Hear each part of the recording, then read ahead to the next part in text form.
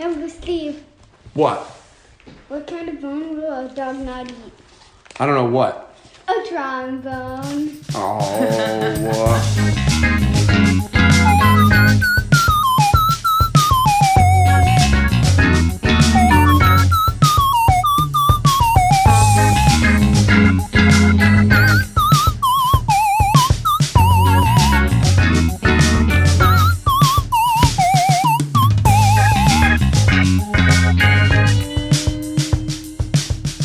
Hello, everyone, and welcome to the Engaged Family Gaming Podcast. This is episode 201. And my name is Steven Dutzman. No, I didn't forget my name. That was what we call a pause in radio. It was really pregnant, though. It was a very pregnant pause. What does it do? It is what it is. So, I am joined this week by Amanda Farrow, the Princess of Power. How are you? I'm alive. I wasn't alive last week. I've been definitely resurrected. were not. We took a week off because you were Dead. at death's door. Yeah, I was dead. And you needed to be like nursed back to health. So thank you to the army of people in your home that did that. Speaking of the army of people in your home, we're also joined by Mike Footer. Mike, how are you? I'm well. How are you? I am great. So as promised, the string of guests begins with the easiest one to get because literally he just sits there. No, just stop. Just stop. With the easiest. I'm not going to say that. I'm not here to judge. So it made it easy because all I had to do was text Amanda and be like, hey, could you like turn your head 90 degrees and just shout, can you be on the podcast? And she did. And he really couldn't say no. So, Mike, thank you for being guest numero uno. My pleasure. And I'm sure you'll be many other numbers as time goes on. Because I'm easy? Because you're physically right there. It just makes life easy. It's kind of like my wife will likely be a guest on the podcast more often than not. Because she's easy, but because she's right there. Well, right now she's wrapped in blankets. Okay, her furnace listen. is broken. Accessible. You know, if you tell gamers that something's accessible, they just don't like it. But the good news is most of our audience is not what would be defined as a hardcore gamer. it's good. Our audience is people like me who like games but don't like that shenanigans. At least that's what I've learned from the analytics. Anyway, We're all just a bunch of gaming dorky parents. we're definitely dorky parents. So this week, in case anybody didn't know, we're talking about video games. Specifically, specifically, we are gonna talk about the new Sonic the Hedgehog movie and his redesign. We're gonna talk about Pokemon Sword and Shield, and we're gonna talk a little bit about subscription services for video games because they are at this point, I think the two of you can agree with me, an unavoidable part of the video game marketplace. Like, you have to at least know what they are because, if for nothing else, I think in some cases they're a very good value. So we're going to figure it out. So we're going to talk about that. You two are the business folks. Being Amanda, you literally run a website about business, and Mike has literally written the book, two of them, in fact, about business and games. I, however, am a 2-bit family game blogger, so I know nothing. That's why I have the experts coming. No, you have more bits than that. You have way more bits. I'm like a 4 bits. You're at least 8. Anyway, at least You are an NES, or if you prefer, I am an NES of knowledge about video game business. So before we get into the topics, though, I want to talk about Extra Life because both of us, well, all three of us, did Extra Life marathons within the last couple of weeks. You guys did one on Mixer, and you gamed for 24-ish hours. The week before was it during the big marathon? Yes, right? It was like during the actual Extra Life game day. And we went into daylight savings time, so it was 25-ish hours. It was 25-ish hours. I watched several of them while I was on my family vacation. They were wondering why I had my phone out, and I was like, I'm watching video games with my friends, and they just ignored me. That's fair. It worked out. So how'd you guys do? Did you have fun? We had a ton of fun. I totally sacked out by the end of the stream, unfortunately, because that's when my cold really kicked in. Yeah. So I went from like, yeah, this is amazing, to my throat's kind of sore, to I'm dying by the end of the stream. But we had so much fun, and we raised so much money. We raised $1,050. That's great. Yeah, it was amazing. We originally set out to raise, I think it was 500? 500, and then we hit that goal right as we started the stream because we'd been fundraising earlier. Yeah. And we said, all right, we're gonna stretch it. We're gonna go 750. And then we hit 750, and the person who pushed us over the top, he's like, now you have to raise it to 1,000. And we said, okay. And we ended up making it. We did. We made it. So it was a lot of fun, though. I think that probably the best two parts of the day were Jackbox with the spouses. Jackbox was hilarious. It was extremely raunchy. We had people in the audience. There were people we don't know, and they were funny. I still want to know who one of the people was. Ballerina. Yes. She will live in our hearts for life. Yep. So that was really, really fun. And then the other part of it was Life is Strange too. It was a really meaningful time to connect with the community. Yes. And talk about things like diversity and racism and some pretty heavy topics. But also like politics and games and how that game goes for it. Yeah. And a lot of other games just don't. It's true. Or say they will and don't. Yes. You are correct. Right, yeah, that is a topic.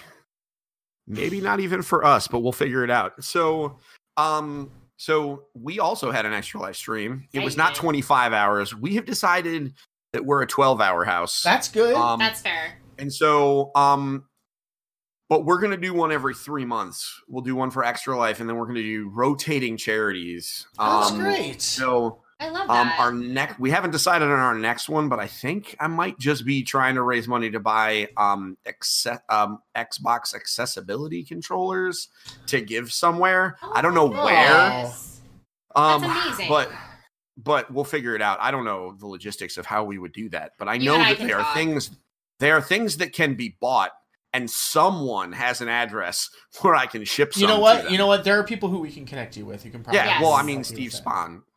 Yes. Yeah. I'm sure if I was like, hey, I want a game and raise money to buy some of these, where would you like them to go? I am sure he has a Dropbox with a file to send me where to go. So I think that's going to be the next one we do. But we raised about $200. Cool. Which is pretty good for our small community. We learned an awful lot about streaming because what was interesting about this is that it was our first stream with the new setup. So it actually served multiple purposes for us to learn what we had. You guys too. We taped down, we bought cables, like we did a whole thing, and then the night before we gaff taped down all of our cables and did all of our testing and it all kind of just still lives in that place because we're going to do more streaming. Yep. That's awesome. We also, for Tabletop Week, Amanda will tell you all about what we're concocting. Yes, I will. Great. Well, when is Tabletop Week? I don't know. Next week? You guys alternate. For us. Oh, for Tabletop Week. I thought you were talking about like Tabletop Day, but they changed it to a week. Yes, we'll talk about Tabletop ever. Tabletop forever.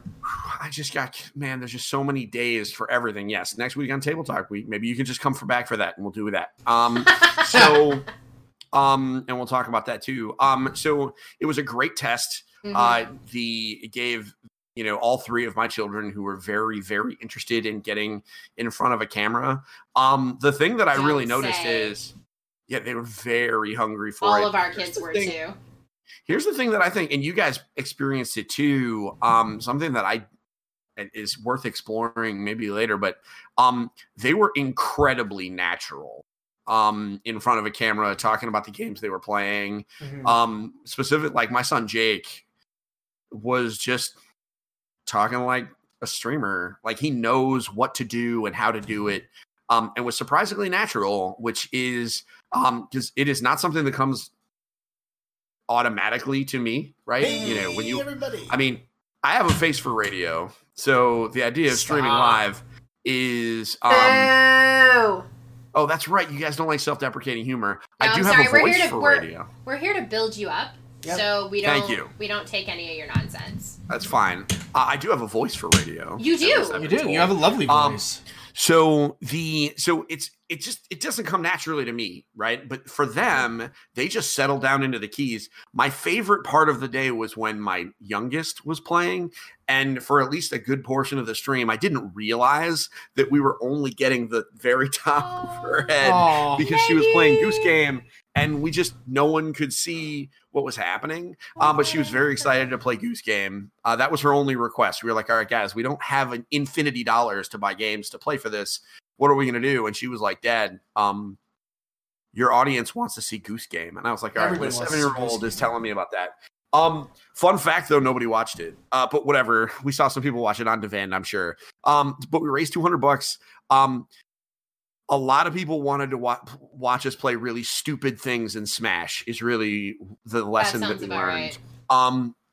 And at least we had several donations to choose my Final Fantasy 14 character's name and choose their hair. So I would like to say that my Final Fantasy 14 character, I will be playing on streams, has purple hair, which actually really was not as aggressive as I thought they were going to go.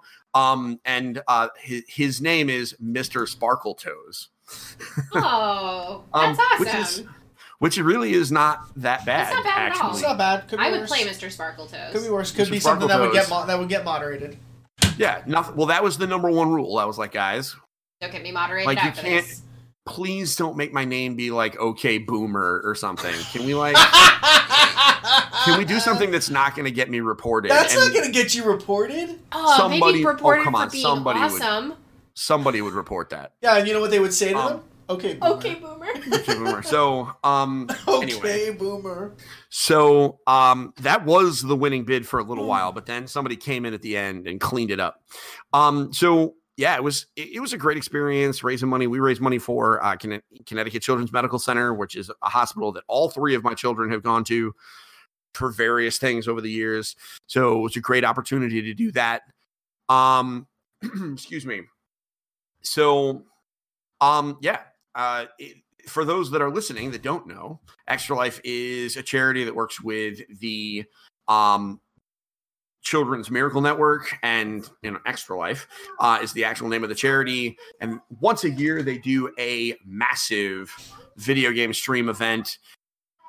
And it feels like the entire video game industry for one day kind of chills the hell out and just makes money for kids. Except for the people who try to DDoS that. Yeah. Okay, well, except for like the Lizard Squad or whatever that decided to do it, but most, fair. It Calling feels them the to Lizard me Squad, that's fair. No, that Yeah. was their actual name of a group. That, Wait, what? Oh yeah. there's a group called the Lizard Squad that destroys Christmas. It's a long story. That Okay, was that's for that's a later. story. That's a story I reported on many moons ago. I know. You were the one that taught me what they were called. Oh. Fun fact. Fun fact. I know So- nothing apparently. Oops.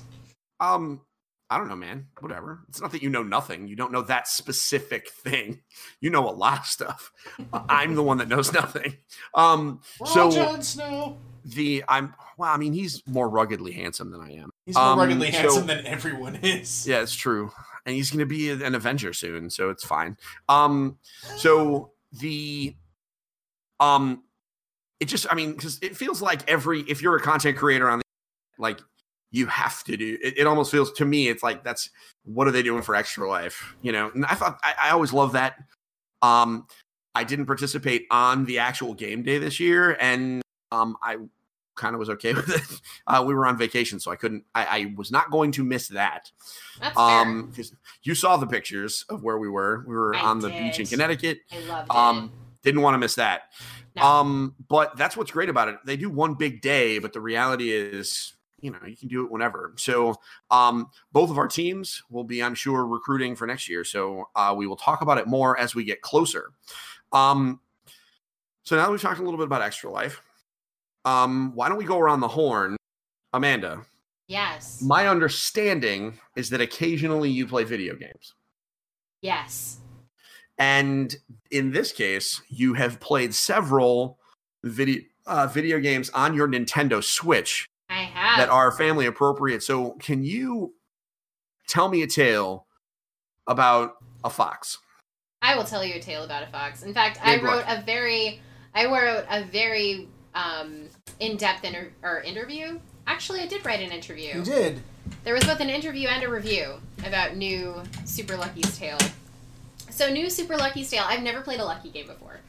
And these games have been around, I guess, on the Oculus Rift in VR originally, and then it was exclusively on Xbox and Windows, and now it's exclusively on Switch. So, it's essentially a remix and a remaster of Super Lucky's Tale, which came out on the Xbox One and on Windows. So, new Super Lucky's Tale is a bombastic Banjo-Kazooie type game. And, you know, despite some weird problems with, you know, I had some latency. I had some problems with some in-game frame rate issues. I had some stuttering. I had some loading issues. There were also some difficulty spikes that made my life very, very challenging. Okay. So, boss fights. 2 boss fights specifically that were extremely challenging. And it isn't because I'm a sucky gamer. It's because they are not well designed. I watched her play that. And those boss fights were... They were dumb. They're capital D dumb. I think that happens. Doesn't that happen a lot with 3D platformers? I think all, like... A lot of them have difficulty spikes. But I was hoping that it was more Ratchet and Clank than original Banjo-Kazooie. So it kind of wasn't. But it's extremely charming. It's a lot of, like, the vast majority of the game is really, really fun. It's bright, it's pretty, it's funny, and everybody should be friends with Greg the Male Golem. Because he looks like Gur from Invader Zim, and he just wants to be your best friend. So at the top of this, I didn't want to interrupt you because you were, like, really in the spiel. So this is not the same game. It's not. It's like a remaster and a remix of Super Lucky's Tale. So it is a different game because I have it on Xbox. I thought it's different. The Switch port. So this is a different game. It's not a Switch port. It's a different game. That's actually very cool. Remastered and remixed. Like I said, I've got a full review up on Super Parent, and I've got an interview with the game's director, Dan Hurd, over on Game Daily. So from if you Playful, want, from right? Playful, yeah. So if you want to know, like, what went into making the game and what made it special and how Nintendo helped make it special because they actually partnered with Playful on new Super Lucky's Tale for this exclusive deal, you know, I asked him a lot of those questions. So new Super Lucky's Tale is extremely adorable, and it's not that much money. Digital only, but really cute and really fun until you get to the last 2 boss fights. Is it digital only? I think so. Oh, okay. I believe you. I'll double check. I'll look. Because wow, you type fast. Oh yeah, she does. I type 110, 115 words per minute. I'm just a little bit Oh, there slower is than that. physical. Yeah, I could have sworn I saw one. I'm sorry. So is this the kind of game? So here's my question. Is this the kind of game, as someone who is tardy and has not published my games list for my holiday gift guide, is this the kind of game that like I should be putting on there? You know, I don't know if it's necessary. Like, if you have other games that you're really excited about, that you're super duper psyched about, then great, follow your bliss. But this game is really fun, and it's extremely family friendly. And I haven't had a good animal platformer since, well, Adventure Pals. I was due. I mean, also I think the kids would probably be better at those boss fights than adults because they have patience. No, they don't. You couldn't even get through that. This is lies. If I may, do you remember the stuff that we put ourselves through when we were children? I played Mega Man. Hashtag Nintendo hard. Yes. So that's what I mean. Like Aladdin amounts of hard. Kids are like Aladdin. How many of us played through the Lion King? The Lion King. Yeah. SNES Lion King, baby. So I think that when we say that kids would be better at those boss fights, number one, I think sometimes not trying is the answer. You know what I mean? Because like you were using the bulk of your experience, which was like coloring what you were trying to accomplish. Whereas sometimes just rolling your face on the controller is the answer. All right, now counterpoint. We used to buy games by going to Toys R Us, looking at the back of the box, picking a slip out of the thing, walking it up front, and praying to God that the game did not stink. And if it stunk, you know what happened? You played it anyway. I don't know what kind of nonsense you guys were doing, but I rented all my games, so yeah, the renting entered the scene a little bit. The difference is we're old. We rented a lot of games too. I mean, this is a whole, this is going to be a whole other topic. We have to stay laser focused here. New Super Lucky's Tale is dope. You should play it. In the world. New Super Lucky Tale equals dope. All right. Speaking of dope things, I want to talk about a game that I played during the Extra Life stream. That is okay. But it's not Goose Game. It's not Goose Game. I'll talk about that next. I have 2 games coming. Oh, dang. Goose Game is one of them. Spoilers. All right. So I added this last minute to my Extra Life stream schedule because Polygon, it has it in the top 10 best games of the decade. And I happen to own it for free because the Epic Game Store gave it to me. And I want to talk about everything. Okay, tell me about everything. I have heard of this game. I have also I own this game on a couple platforms. But I don't know anything about it. I've never played this game. Tell me some things about everything. I can't tell you everything about everything because I played it for like 2 hours. So some things. Okay. So in everything, you play as everything. So you start as a cow. And you move around on a field, and eventually you gain the ability to descend, which means you can find objects that are smaller than you and then inhabit them to the point where you become a blade of, you turn from a cow to a rock to a blade of grass to a poppy seed to a down to like an oxygen down to like an oxygen atom, or molecule rather, and it was crazy. And crazy. And then you eventually learn when you get the smallest, you eventually can get bigger. So eventually you go back to a cow, and then you can become a tree, and then you can become a continent, and then you can become a planet, and then you can become a sun, and then you can become a galaxy. And then and the whole idea is you're just moving around. And so you move around until you see thought bubbles, and then the thought bubbles will say some interesting philosophical stuff. And occasionally you bring up audio files that are really deep meditations on life. Dang. And then I'm not going to talk about what happens kind of next because it's kind of interesting, but it has a really cool kind of loop where it has you kind of doing some stuff. It is weird. It was not the right game to play first during an extra live stream because it was more thought provoking than. Yeah, it was a lot. But it's cool. It is pretty. One thing that's really interesting is when you play as the one way because this game was definitely made by a relatively small team on a shoestring budget, rather than animate all these different animals walking, they just roll. So have you ever played Pass the Pig? No, Mike has. Okay. Though. So Mike, you've played Pass the Pig, right? Pass the Pigs? Yeah. So you know how you roll the pigs and they're basically dice. So they are just toy animals. And so if they're rolling forward, they roll forward onto their face and onto their back and then onto their butt and then onto their feet again. And so they just roll and all the animals move this way. So you don't have to, so that they didn't have to animate them walking. Okay. Which I think in the beginning, it really kind of disturbed me. But then I was like, you know what? This is an ingenious way of saving from having to animate like all these different animals. I mean, that's and fair. so they rolled like dice.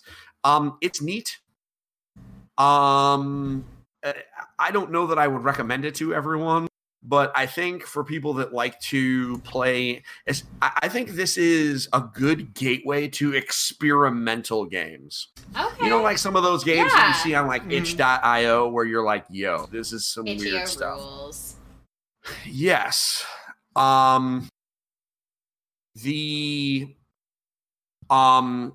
So this is a good way to be like, okay, if you want to play like an experimental game, you're trying to explain it to somebody, but don't want to like completely weird them out. Everything is the game that you would show them. Okay. Not Nobi Nobi Boy. I mean, Or Katamari. I think that one's kind of extra weird. Yes. Katamari, all right, Katamari is probably another, but like that one, I don't even think. I think this is weirder than Katamari Damacy because Katamari Damacy, at the end of the day, is a puzzle game. Yeah. I've never played Katamari Damacy before. It's a puzzle game. Katamari Damacy. At the end of the day, it's a puzzle game. It really is very similar to Donut. It's the opposite of Donut County. It's the opposite. Okay, the core mechanic is different. However, at the end of the day, you are moving a thing around the environment, and as you collect stuff, you get bigger. It's just in Donut County, you're making everything go away. In Katamari Damacy, you're just piling it on top of yourself and turning it into a big rubber band ball. Except that the physics around Katamari, because if a cow is sticking off to the side of your Katamari, and then you gotta like roll over the cow, so you have to like try to keep your ball kind of round, and then you get people, and then the people are like screaming as they're attached to your sticky ball, and then they get rocketed up into the sky to become a star. What's your problem with the Katamari? I don't have a problem with it. I'm just saying that they are. I believe that they are fundamentally similar. You are games. correct. They are. They just have different game mechanics. Thank you. He just really wanted to troll you so bad. Yeah, I bought it kind of. That was my begone troll face. Anyway, so that was everything. I think everything was fun. It was cool. It caught me a little bit off guard. I don't know why it's one of the 10 best games of the decade. But I don't know. Polygon be Polygon. They can do their thing. Yep. I'm not gonna. I ain't mad. Them. I trust them. Yeah. Somebody had a reason. They sat in a boardroom, and someone had that. I never want to do that. You know what? I was part of those conversations in a previous job, and I never, ever want to do that again. No. That's super nice. I mean, that's fine. I'll just do mine by myself. That's fine. It's not fun. It'll be fun if it's just me. Yeah. I mean, if it's your own list, that's fine. But when you've got to like negotiate with people, no. The hardest of passes. Also, kudos to them for actually numbering them, not just the 100 best games, but a numbered list. Yeah, that was. Well, I mean, they had to. I think, if for nothing else, just to unequivocally put Minecraft at number 1, which is where it should have been. Yeah, I mean that's fair. You had to just to make a stand. Okay, so, Amanda. Yes. That was not the only Switch game you played. So my understanding is you also have been exploring a haunted mansion with a certain plumber. I have, and his gooey doppelganger. Jill Valentine. Now that's a crossover. Ew. Okay, so he's gonna go throw himself into the bin real quick. Luigi's Mansion 3. I've been playing that.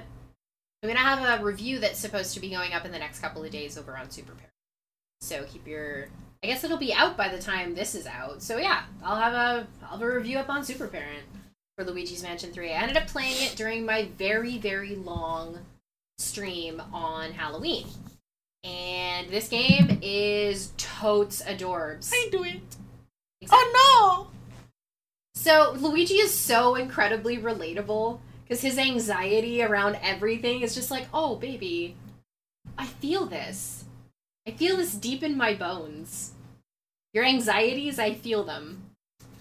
But yeah, this game is there's so much to do. There's so much to collect. The story is really interesting and funny, and the puzzles are really interesting and engaging. It just made me want to keep going back and keep playing it. And if I didn't have to go and review New Super Lucky's Tale, I would have played it through to the end, probably over the weekend at some point. So, yeah. Luigi's Mansion 3 is phenomenal, and Gooigi is rad, and being able to play the game co-op with Gooigi is rad. So... I do it. Yeah, what no! What's funny about it is I actually have that game, and I have not been able to touch it. I'm really sad for you, dude. Partially because my children have been, but otherwise because I've been incredibly busy with other things. I am not going to buy it yet. I'm going to wait until I finish Dark Moon finally, and then go back and play the 3DS version of Luigi's Mansion, which I've never played, but I purchased. So maybe I should get on that before I go and spend money on Gooigi. I do it. Oh no. Ooh. So yeah, I think that's a fair thing, although they're not, they're standalone games. They are. Right, but I'm sitting on a game and a half I haven't played yet. I can probably, plus there's Ghostbusters Remastered, so I've got so much Ghostbusting action. Yeah. I am looking forward to eventually playing Luigi's Mansion 3, though. All right, that's fair. I still can't believe Ghostbusters I still can't believe that Ghostbusters Remastered is like a thing. And apparently it's good. It is good. I've played it on Switch. It's real good. I'm sure of that, but it's just so weird, right? Like there's just the confluence of events that happened that are like, you know what? Let's just take this game a while ago and just let's just remaster and put it out again. It's just kind of odd. That game deserved better than it got the first time out anyway. That game's amazing. Yeah, Saber Interactive actually knows what's up. They know what they're doing, man. Oh no. All right. Well, noted. I trust you guys. We sometimes know things. Boston makes me feel good. I do say. So my wife did actually play a little Luigi's Mansion. Actually Luigi's Mansion is her. This is gonna sound. Luigi's Mansion is her favorite Nintendo game. Really? She is. That's Luigi's really cool. Mansion fangirl. That's dope. And so when they announced Luigi's Mansion 3, there was no one in this house. My kids barely. It didn't even register with them. They're like, all right, cool, Luigi's. Are we gonna get it? Right. That's basically their only question. We watch Nintendo Directs and they're like, are you getting this one? And usually the answer is but in this case, I didn't even say anything. I just looked at my wife, who was just shaking with hype, which is not usual for them because she doesn't usually get hype about. I usually do that. So it's exciting to see. It's finally out. It's here, and I'm glad that it's good because it could have been a dumpster fire. I mean, we know. Very excited. I can't wait to hear Mike's impressions in 4 or 5 years when he gets to it. Oh no! Those impressions? Luigi impressions? Yeah. Well, I'm hoping for a lot of time. Why is Luigi always so scared of him? He's bigger than his brother. Yeah, but I think that he suffers from anxiety. Well, we know that he was, kidnapped as a baby multiple times. True.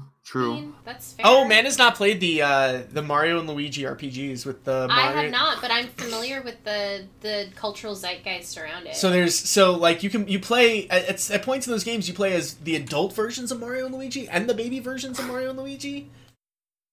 Yeah. I feel like something went wrong somewhere.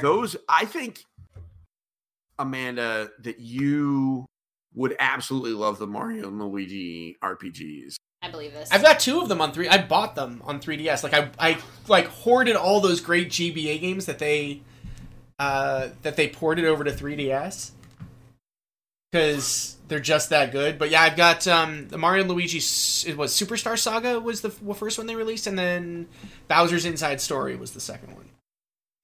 But what was the name of the? So hold on. Mario. Oh, you're sending him down a rabbit hole. We're Woo! never gonna get to our topics. You're gonna be here until 11. Oh.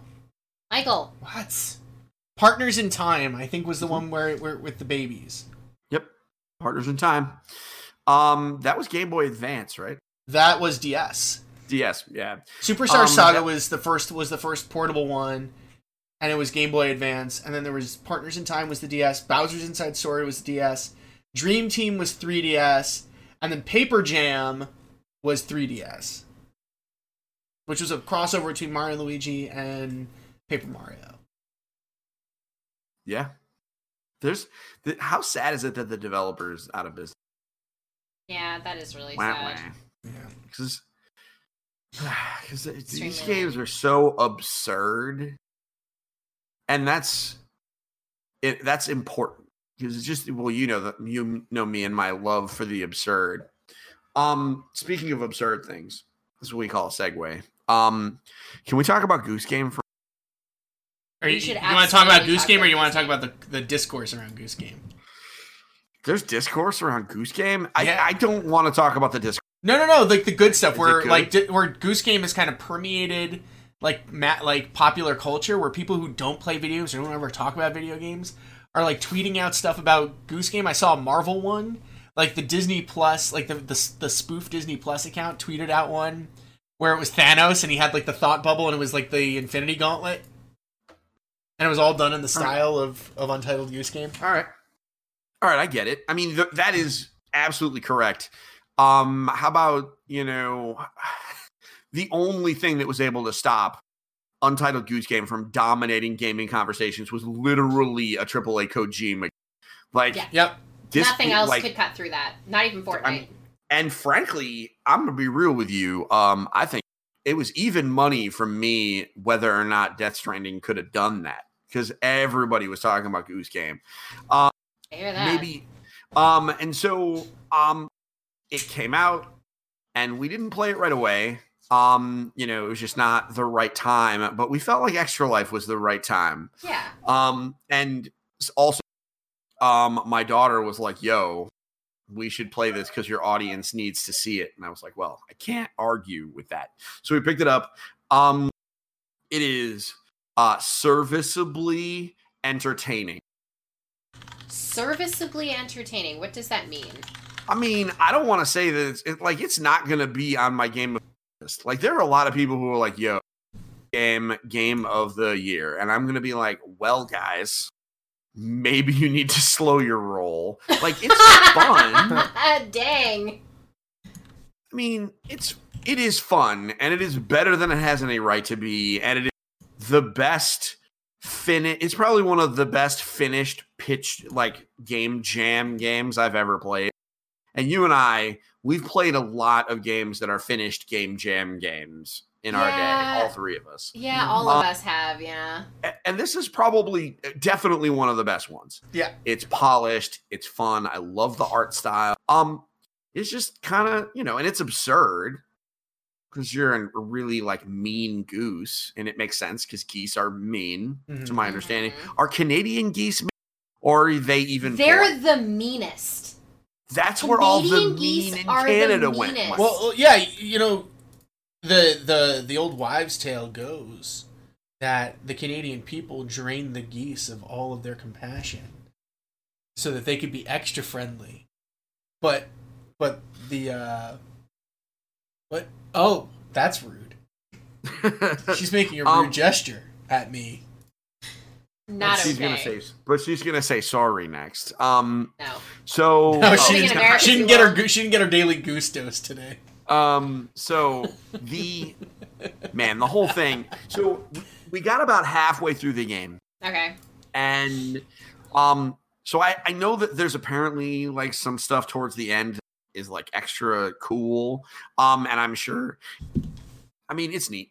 I like honking at the guys and scaring kids away. I really think the way that it presents you your quests, as a to-do list, is just extra funny. it's like kind of on the nose because at the end of the day, that's all quest logs are. It's just to-do list. Yep. And it's even on like lined paper. But I think, I mean, this is one of those, it's a stealth action game. Yeah. Oh, yeah. It's Metal Goose Solid. It's not Metal Gear. It's Metal Goose Solid.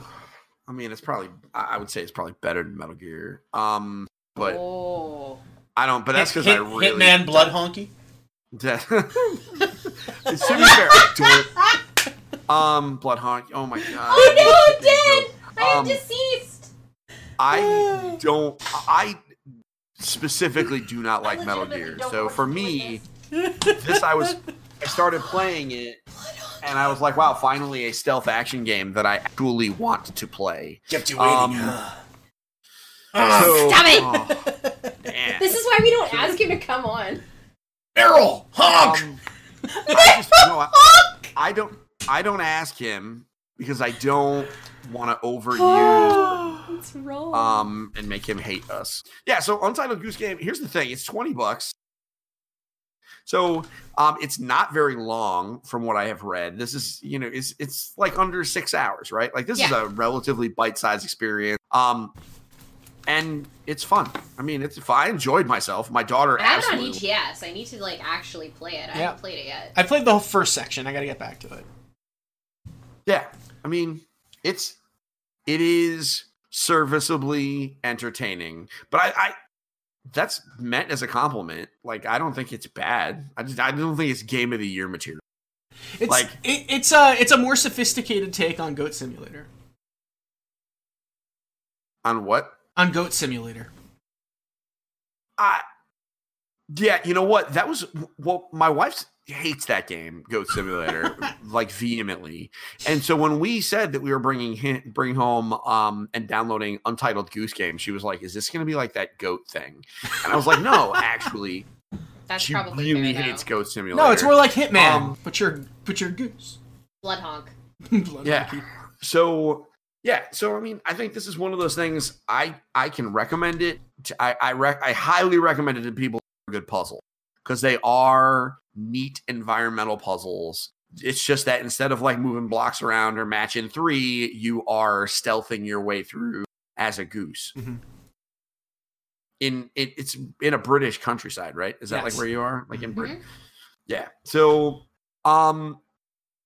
yeah, those are some of the games that Amanda and I played. Mike, when we asked you, you said you played any games that you can't remember. Man, that was like the morning. We were probably 12, 13 hours into Extra Life when I really wish I remember. Oh, Paul and he wanted to play Super Mario World. We played Super Mario World for our one-on-one time. But I also played all of Sayonara Wild Hearts. Yeah, by so tell me Simogo and published by Annapurna Interactive. So when we last talked about Sayonara Wild Hearts, Amanda was very high on it. Yep. And I had played it and was the opposite. Now, did you play all of it? We had no, because I did not like it enough to continue. With that said, and Amanda, he just made a face. He just made a face at me. That was a judgy face. I didn't make a face. You didn't make a judgy face? Me? I'm always making judgy faces. I didn't make a judgy face. So look, man, I'm a Jew from New Jersey. I can make judgy faces. Oh wow! Yeah, I mean, what I found really interesting because I watched a bunch of your stream, and it intrigued me because you were like fighting somebody, and there was like real stuff. There was like more stuff going on, so I was inspired to try it again because it is on Apple Arcade, and Amanda and I did note that part of my problem was that I was probably using touch controls.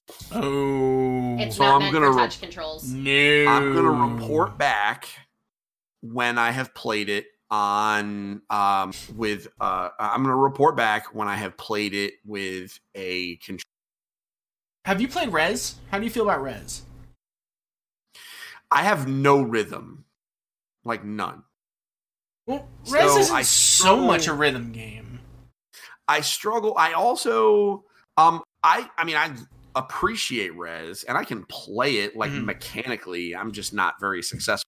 I think that might be the other problem with Sayonara Wild Hearts, is that it might just be asking me to do stuff that I'm just terrible at. It's like there are some games. Yeah, like if you have trouble with games like Crypt of the Necrodancer, then yeah, this is going to be a tough one because rhythm games are not my jam. Yeah, you really need to feel the rhythm in this game. Yeah, I am. But it's beautiful, and I really dug the music from the later levels. So I'm gonna give it because it's on Apple Arcade, and I have a PlayStation controller, so I should give it a go. Yep. But it was really interesting, kind of seeing more of the game that was completely inaccessible to me because I was terrible. Which is why I like a lot of streams, because I'm terrible at video games, so I get to watch people like accomplish things. Well, I really like the game because there's no penalty for dying, right? Or like running into something. The goal of the game is to A, enjoy the story, but B, to just get as many hearts and stuff. There's things to collect, and that is all rhythm based. But I will say this: if you play it again and you love the music and you just can't like click with the gameplay, the entire soundtrack's on Spotify. True. So, all right. So that is a great way to enjoy the game without having to play the game. All right. Well, that is a good point. Because the soundtrack is absolutely smashing. It is. It's great. So everybody should go add that to their Spotify playlist. Yep. So why don't we take our first break? We've been at this for a little while. Yeah. And then we'll come back. That's all right. People missed us. And then we'll come back and we have 3 topics, 2 of them relatively short. And then we will continue. How about that? Sounds perfect. All right. So we'll be back in a minute, folks.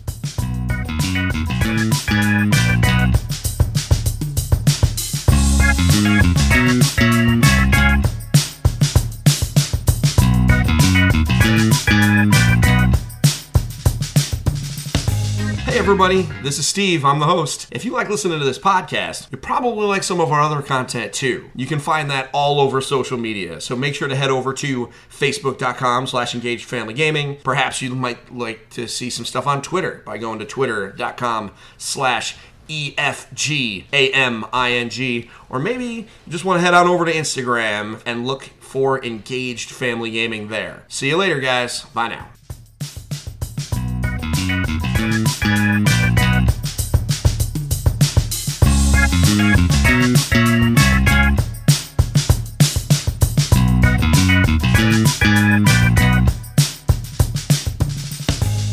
Hello, everyone. Welcome back to episode 201 of the Engaged Family Gaming Podcast. I'm still Steven. I'm still here with Amanda and Mike.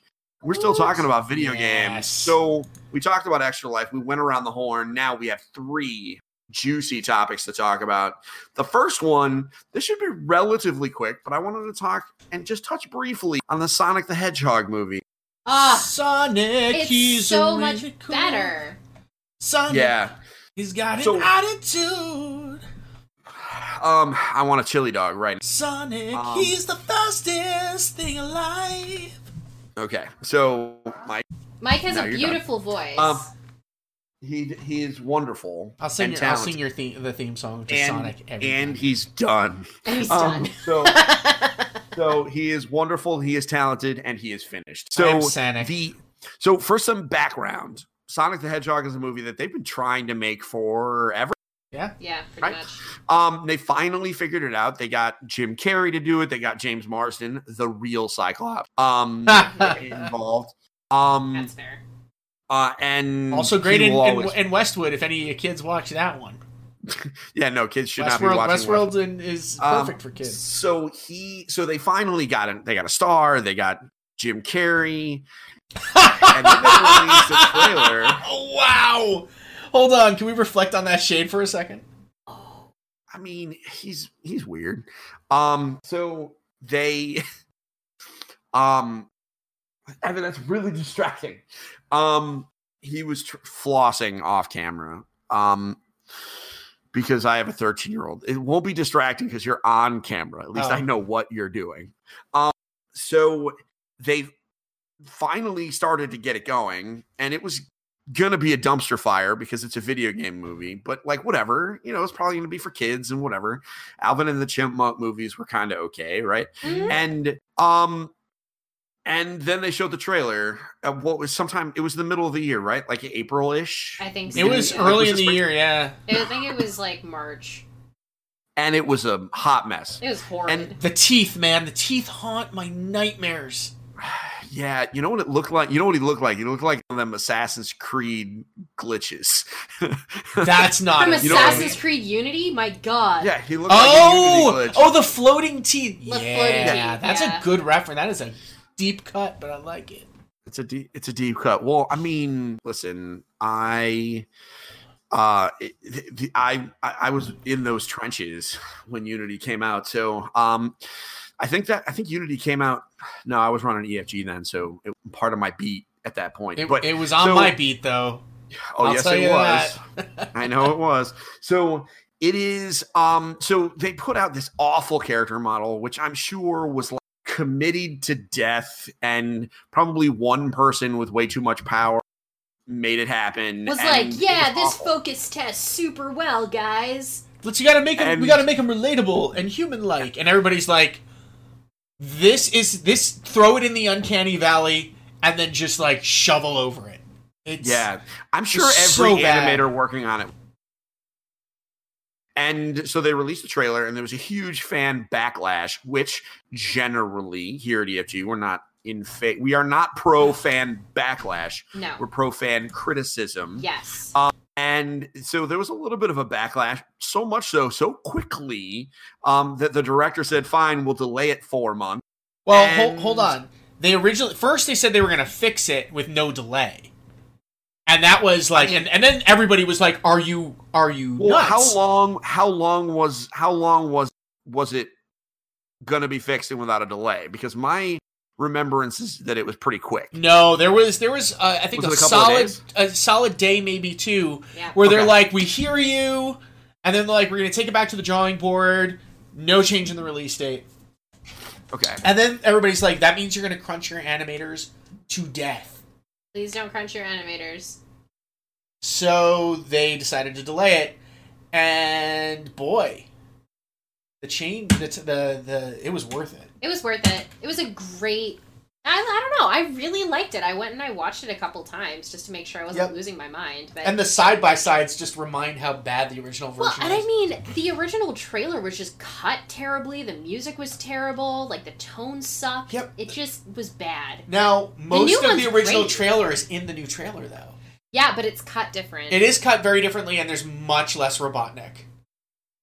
Yeah, that's probably for the best. Well, and the Robotnik stuff they used in the new trailer is much better. It makes like Robotnik actually look like not terrible. Yeah. So I actually just saw this tweet. The person who led the redesign on Sonic Mm-hmm. has been making Sonic comics, but originally started making Sonic fan comics. Really? Yes. Now I won't say this is a family-friendly podcast, so I will just say that there is a character who is a riff on Knuckles, Oh. whose name is a similar sounding body part, and it's something the enchilada. So it's really funny. But this is you want to talk about somebody who is like started from nothing and made fan comics and now is leading this massive effort, successful effort based on what we've seen today, to revamp a beloved character and make him look less like a horrific monster. Living the dream. And they released the trailer today, so this would be Wednesday, Yep. and it worked. Mm-hmm. He looks great. Mm-hmm. Much better. Today's Tuesday. Today's Tuesday. They released the trailer today. Yes. Right? Yeah, you said yes. So today, Tuesday. Yeah, What did I say? You Did I said say Wednesday. And I can't get this week straight. Neither can I. Amanda saw it. I posted my daily picture with my daughter, and I said Happy Monday. I don't know what day it is. So What year is it? it was, yeah, I don't know. So it worked. mean, that's the bottom line. He looks great. Yeah. Yeah, And he the trailer looks looks like funny. Sonic. Yeah, he really does. The funny thing was now the first Sonic trailer came out before Detective Pikachu came out. Yes. And I think that they were probably emboldened after Detective Pikachu did so well to be like, you know what? Let's just go for it. Yeah, I think you're right. Yeah, and it worked. Also, 100% less Gangsta's Paradise. Oh, right. That's what they used. Yeah. That was such a mistake. Oh, it was so bad. Now, I love that song. I mean, who doesn't? I graduated in 1998, so like that song was my high school. Yeah, we've been over this before. I'm like a million. No, he's a million. Oh yeah, I'm like 500,000. Yeah, exactly. Quarter of a million. Over here. So it had 100% less Gangsta's Paradise. Thank goodness. As it should be. It was a weird choice, right? It really was. So the only worse choice they could have had, tonally, would have been Kanye West's Pack, because Kanye's in a weird spot right now. And also that song is obviously over. But again, I like it in trailers. I also, tell me that it seemed funnier this time around, right? It was. It was 100% more charming. Yes, that's the perfect word. Like before it was like, all right, fine, it's Sonic. But like, now it's like, okay, it's Sonic. Yeah, they also give you a little hint. First of all, we didn't see any of Sonic's world before. Like, there was no idea. Like, how did he get here? This trailer opens up. Oh, he's in the Green Hill Zone, and then he throws a ring, and the rings are magic portals to other worlds. Why not? Sounds great to me. Yep. And so, and Jim Carrey they showed a lot of Jim Carrey just being Jim Carrey.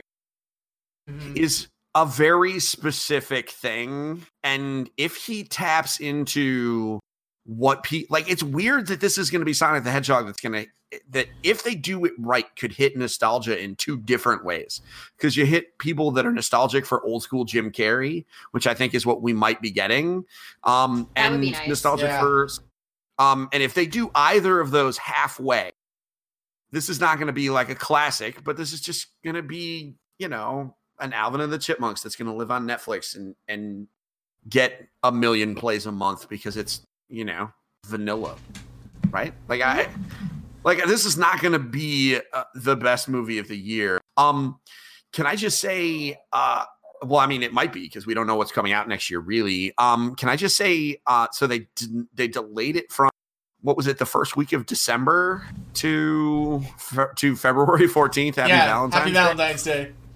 So, so let's just say, how excited are they to not only have a better Sonic, but to get Sonic the Hedgehog the hell away from Frozen, which comes out November 22nd. I'm so excited. Who wants to put out an animated kids movie within 2 weeks of that powerhouse? Nobody. And then guess what happens a few weeks after the first week in December? Star Wars, which is going to be another family kind of thing. So let's just get out of there. This feels like... Yeah, this was... It's a lot. I wouldn't want to put out anything in between Frozen and Star Wars. Just nothing should happen. Just let Star Wars and Frozen live, suck up all the oxygen in the room, and then we'll just reconvene movie and other entertainment properties in January. We'll just figure it out. We'll just punt. Just after the Super Bowl, we'll just go. I'm excited. I think it's gonna be fine. My kids are pretty hyped. They were not hyped before. I don't think they were as scared of Sonic as we were. They didn't. We don't have any particular affinity for Sonic. I don't think any of those games are good. And I've been very vocal about that. He's still Sonic. It's still culturally significant. Well, yeah, and now that Sonic has kind of moved into other games, especially when you think about his appearances in Smash, and they've been doing the Olympic stuff for a while, and the new Olympics game is good. It's really good. Mm-hmm.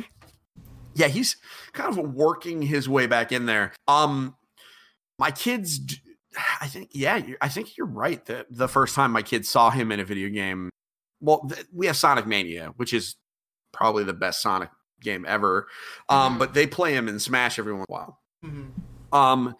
So yeah, Sonic is coming back. It's gonna be crazy. We're gonna see it. I'm gonna see it. I will have I publish my movie reviews on the EFG Daily Commute, so you can look.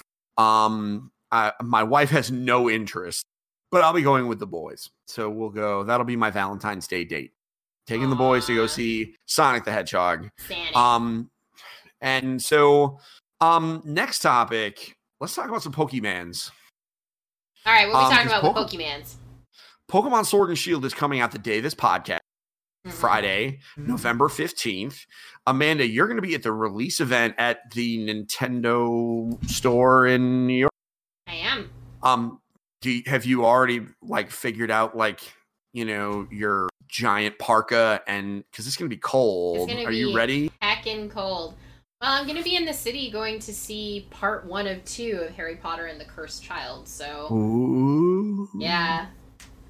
So that's going to be awesome. But, so yeah, I got an invite last minute from my PR contact at Nintendo, and he's like, hey, I know this is really late and on a school night, but is there any chance you want to come in for this? And I'm like, I got news for you, bro.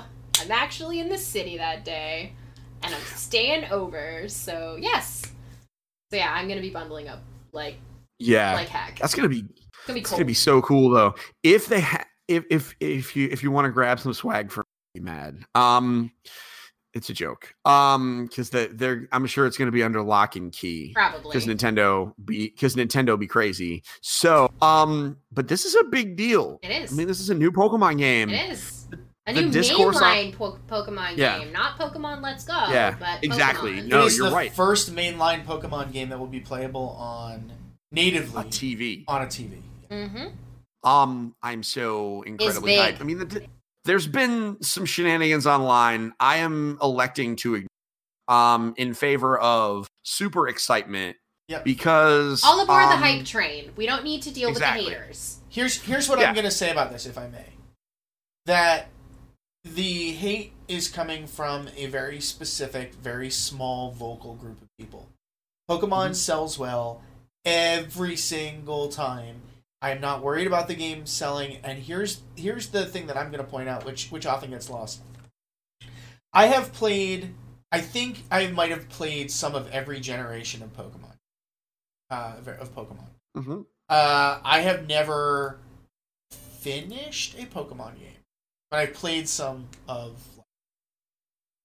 The fact that there is a more condensed Pokedex in this game, given that it's the first outing on a new system, this whole thing that we just talked about it being natively playable on a television, having hundreds of Pokemon is off-putting. It is. And I understand that people are going to be upset that they're, some of their favorites, but... The number of people who carry their Pokemon from one game to the next, I don't think is a sales-wise, a commercially significant portion of the community in the way that people are responding to it online. Well, I think that is a safe bet, if for nothing else, because we know Game Freak has if it was a significant portion, they would have delayed the game 6 months and figured it out. Yeah. Right? They know the numbers. With that said, the target audience for the three of us are grown adults that are super excited about Pocket Monsters because but the target audience for this game is kiddos. Our kids. And let me tell you, I come home, I'm looking at Twitter at the gas station or, while I'm at Dunkin' Donuts or whatever, and I see shenanigans, right? Or me and Amanda share we'll share a text message going back and forth, lamenting the negative universe. And then I'll come home and I'll be like, oh man, Pokemon's going to be so cool, but what's happening?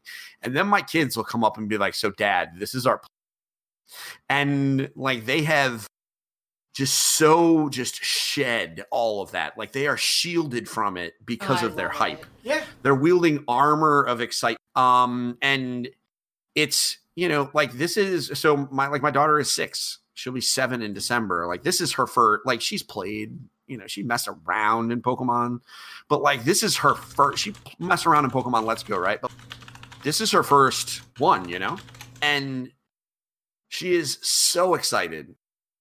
I mean, Galarian Ponyta, like, Hello. that's in Shield, right? Whichever, I mean, I don't know. It doesn't matter. Whichever one she starts has playing. Yeah.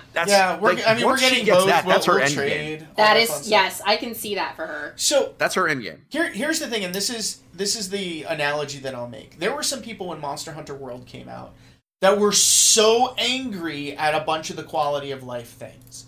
Oh my gosh, scout flies! That makes it so easy. Oh, I have unlimited whetstones. That's too easy. And that game sold better than any game in the series because it was accessible. Oh yeah. And I feel like that some of the stuff that they're implementing here, it's like, no, experience share is not just a feature. It's not just a feature of the game. It's a core system of the game now. So no, you can't turn it off. Sorry, that's the decision that we've made for the way this game is best balanced. So things like that, I think what you're going to have is, you're probably going to have some people who feel alienated by it because it's not the Pokemon, the hardcore Pokemon that they remember, and they can't bring their Pokemon over, and the Pokedex is slimmer than it's been in forever. But I think it's going to welcome a lot more people into the fold, and this is the first Pokemon game that I can really see myself not feeling like, wait, how big is this Pokedex?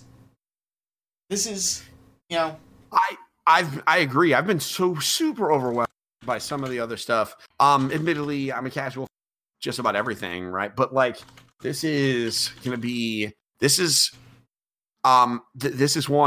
lot of kids. This is going to be a lot of kids. Just like every Pokemon is a lot of kids' first Pokemon, right? I mean, Pokemon is one of those games that is just universally like, oh, this is for kids.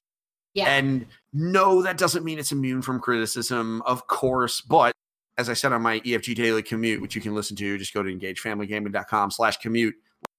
There's a difference between criticism and whining, and very few people know the difference. The three of us know the difference. And so for hype's sake, it's from my eye, this is absolutely gorgeous. Sure, there's some imperfections in the graphics, but The Witcher wasn't perfect either. Mm-hmm. And it was close, but it wasn't perfect. and like, the Pokemon are still awesome. I mean, there's a freaking wheezing with there's a coughing with a top hat. Okay. Mm-hmm. He's hopping with a top hat. Does he look a little bit like a bong? Yes.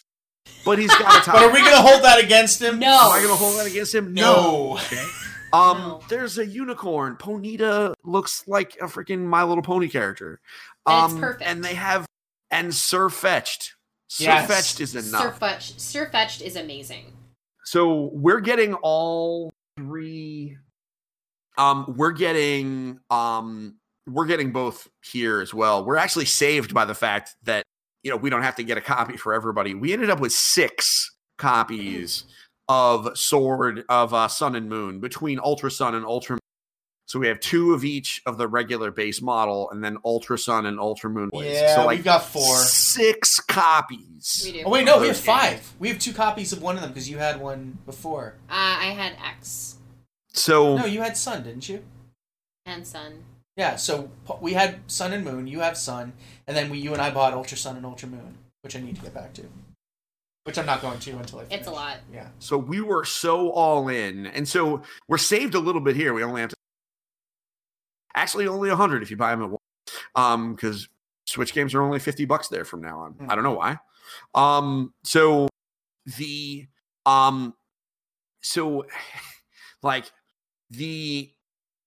We're still figuring out like who's gonna play what, but it doesn't matter knowing that like whoever has Surf is gonna be just breeding Farfetch'd forever to feed everyone that we know.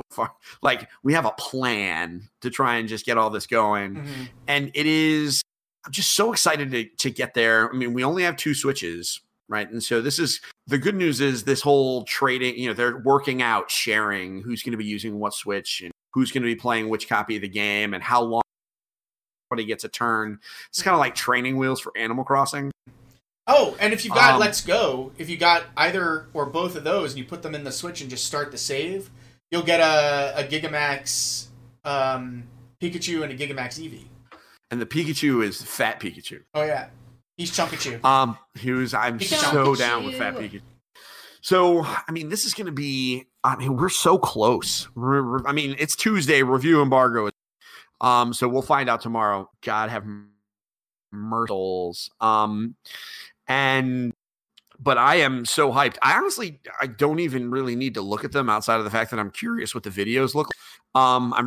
I almost want to watch a few reviews on mute just so I can see the video that they're allowed to capture. I like inside baseball crap. We've already bought them, and my wife is too. This is one of those, this is an event in our house, and not just because I run a family-friendly website, and this is probably the biggest family-friendly release of the year. Actually, I think it probably is the biggest release of the year. It's gonna make Nintendo's holiday. That's for darn sure. Oh man, I would argue that the other big release is Neverwinter on Switch. Yeah, I don't disagree. I'm goofing. It's not. I think that's a bit of a. I'm not going to fight you, but I think it's a stretch. I'm goofing with you. So between the three of us here, we're good for 4 sold copies. Pokemon, and only because 2 of you live in the same house. Yeah. So that's Pokemon. Everybody, enjoy your Pokemon day if you are in. And welcome back to everyone who has been avoiding all video game media until Pokemon came out. Because I know several people who have been on blackout ever since the leaks happened. So welcome. You can finally listen to our podcast. Okay. Serious topic time, because I know it's sleepy time for you guys. It's going to be soon. Yes. So we'll do this relatively quickly.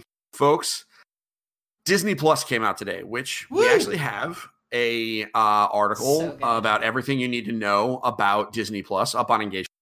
Also, Super Parent has another thing. Yep. They're fairly similar. They are. In fact, I would bet just about every entertainment site on the planet wrote everything you need to know about Disney Plus. SEO. Because hashtag SEO. And if you don't know what that is, good. Because it's the inside, it's about as inside baseball as you can get. But so it got me thinking.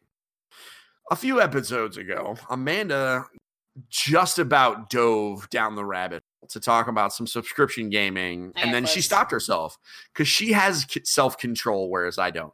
And she was like, you know what, we could talk about ever, but that should be a topic all unto itself. And I was like, you know what, you're right. And so we put a pin in it, and Disney Plus came out, and I was like, you know what, that's a subscription. Let's talk about subscription gaming services. So my thesis is they are parents can't avoid them, right? You really can't. So let's talk about that. Why? Oh man. I mean, Mike, when was the last time that you remember living a life without like a Netflix subscription? Do you remember? I think I upgraded my Netflix subscription pretty quickly when they moved over to streaming. At the time, I was working out fairly regularly, so I was burning through... I think we had a 3 DVD by mail subscription, so that I had my DVDs of TV shows coming in so I could watch an episode when I was working out. And then we had one for whatever movie we were watching. And then when they switched over to streaming, it did not take us long to cancel. So I would say probably, 2012, 2013, maybe? So I've had about the same here. I've had mine longer. Oh, fancy pants. No, not because I'm fancy, but because there was no other service in Canada except for Netflix. It didn't exist. So in 2010, when it came to Canada, I immediately signed up, and until I moved to the United States, I've always had a Netflix subscription. So Netflix subscriptions aside, we're starting to see more of an emphasis on subscriptions in gaming. And I think that that's what we need to be talking about. We've talked a lot about Apple Arcade, which is where the original conversation came from, where I'm like, I shouldn't dig into this because that's a lot to take parents down the road. But now that there's Hulu that you can pay for, there's Spotify subscriptions, there's Disney Plus now, there is, Mike, help me out here, what other like kiddo friendly things are out there? There's Xbox Game Pass. Yep. Do you want to? I mean, if you want to stick strictly to gaming, there's Xbox Game Pass. There's EA Access. There's PlayStation and EA Access Now. Premier. Yes, and Premier. Well, Origin Access Premier. There's only a Premier tier on PC. Right. Ubisoft has their Uplay Plus, I think it's called. Yes, that is what it's called. I'm trying to think. There's Nintendo Online, which gets you essentially your NES and your SNES games. That's kind of, I mean, it is a subscription. And Tetris 99. Never forget about Tetris 99. I'm pretty sure that that's going to be like on my top games of the year. Yep, those are the biggies. Yeah, I think those are the biggies. And I mean, especially when we're talking about from a mobile perspective, you know, Google has their Google Pass as well as Apple Arcade. So I mean, free to play is one of these ubiquitous things that we see parents just kind of gravitating towards because it's easy. It's like, okay, I'm just going to toss this in front of the kid. The kid's going to play this for, 20, 25 minutes and then move on to the next game and move on to the next game and move on to the next game. But if you've got a bunch of, if you've got like 100+ premium games hanging out in a subscription service, you no longer have to worry about advertisements. You no longer have to worry about microtransactions or about content gates. You can just put your kid in front of a game as long as you vet the age rating and you take a look at the game yourself. I mean, what's not to love? Yeah. And you're not going to be able to avoid it. Even if it turns out that all your kid wants to play is Fortnite, that's a battle pass, fam. That is still a subscription. Yep. Yeah. I think the really interesting thing about subscription gaming, on the positive side, is it does tear the barriers down for experimenting with your gaming tastes. Yes. And there's data to back that up, too. There's a lot of it. Yeah, there's a ton of it, and we heard this from EA and we've heard this from Microsoft both. And we'll likely be hearing it from Apple at some point. Mm-hmm. People are playing. Well, Apple, the metrics are a little bit tougher, but you have more of an apples to apples comparison with EA and Microsoft, where it's like subscription holders are playing more games, they're playing games longer, they're playing more types of games. Yeah, and. It's really successful for them in terms of getting people out of their comfort zones. Now, the positive side of that is you've got games that people might not typically want to purchase for whatever reason. It's a short indie game. It's experimental. They might not know if they like it. Well, they can go ahead and try it on a service. That, in turn, according to some theories, will inspire more indie development because those games are good complements to other titles that are on a subscription service, right? Now, I have some thoughts about that. I need to wait to see. There's some things that are up in the air right now, so I'm not going to weigh in too much on that.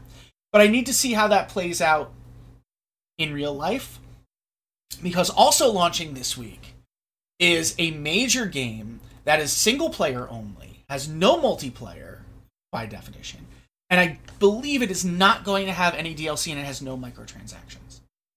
And that is Jedi Fallen Order.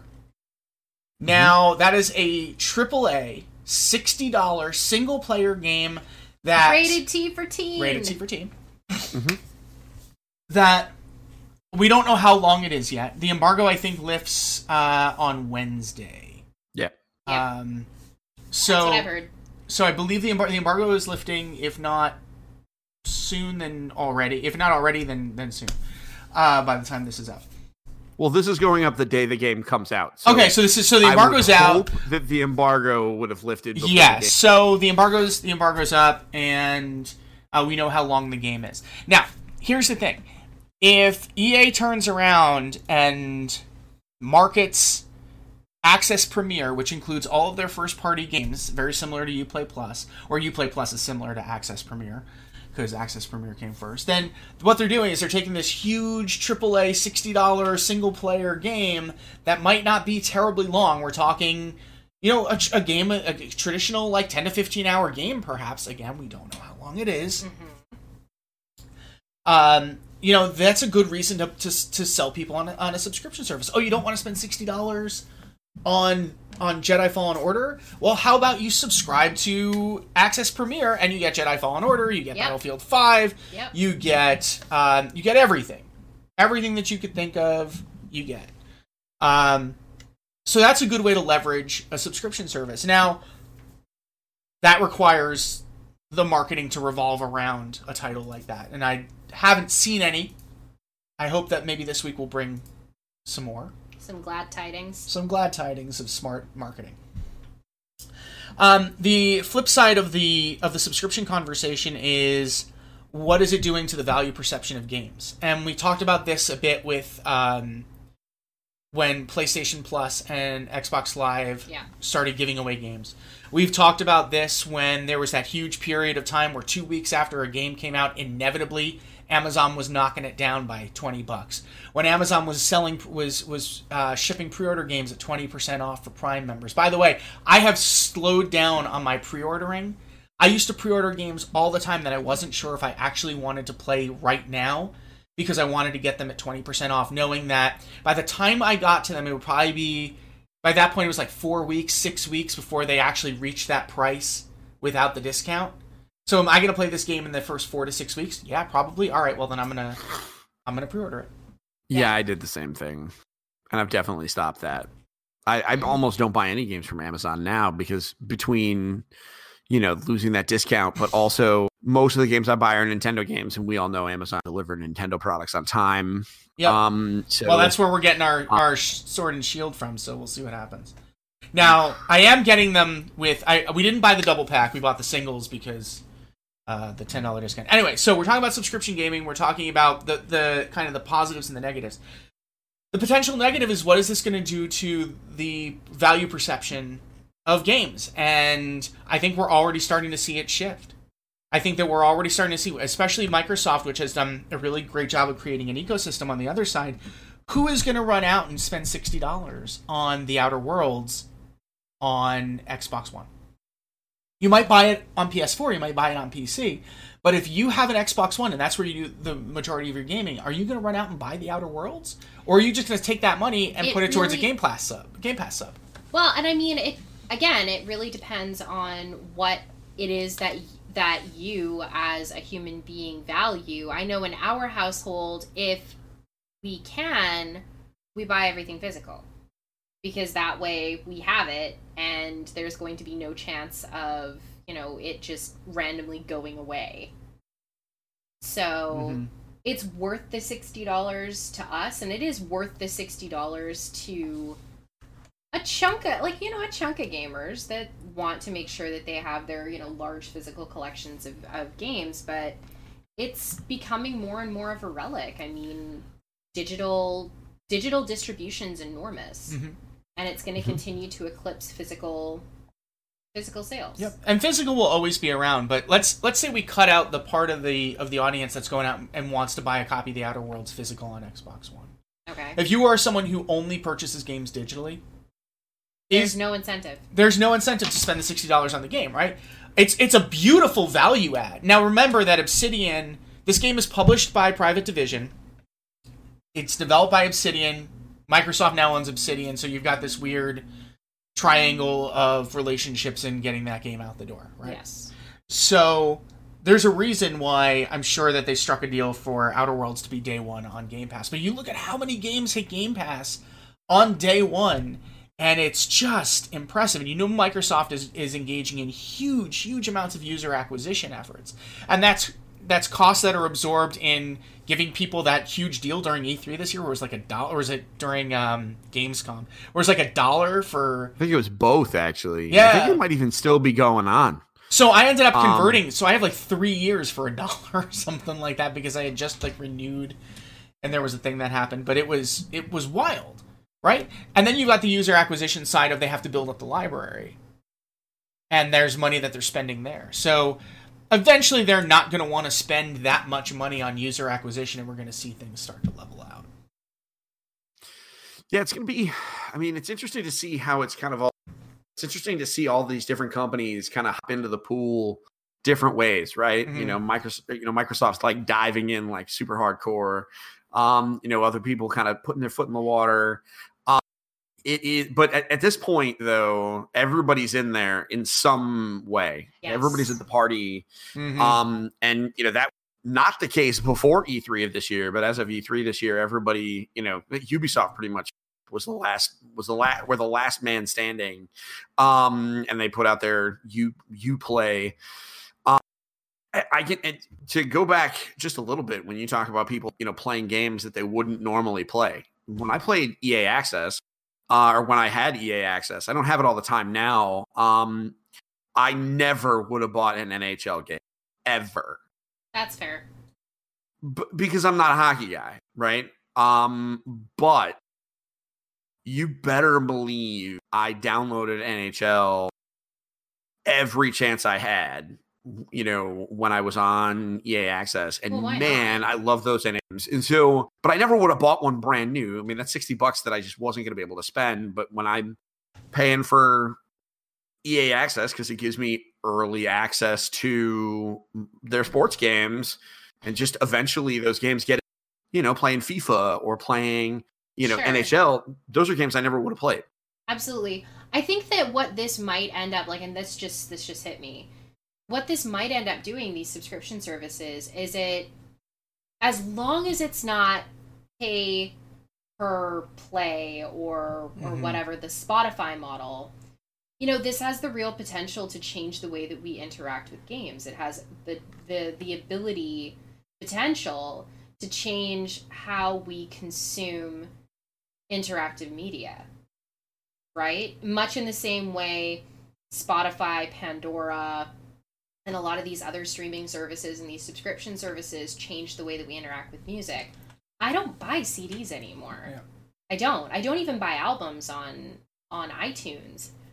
But I listen to Spotify literally every day. It's a terrible model for artists, and I really, really, really don't want that to be ported over to video games.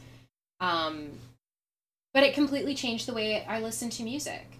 I now ping pong around, and I'm able to listen to a ton of different kinds of artists and genres. And today I'm into listening to, indie rock, and yesterday I was into listening to Southern Gothic or whatever. And wouldn't it be great if that was just what we had with gaming, if that's what gaming became? I think that there's a lot of hand-wringing and pearl-clutching right now that the advent of subscription gaming is going to lead to a market that exclusively focuses on service games, microtransactions, other forms of recurrent monetization, like battle passes, and kicks the experimental, short, indie, AAA, single player, all these games that are not as commercially beneficial as those service-based games, because it's not that AAA single-player games might not be successful. It's just they're not as successful as live service games, right? For now.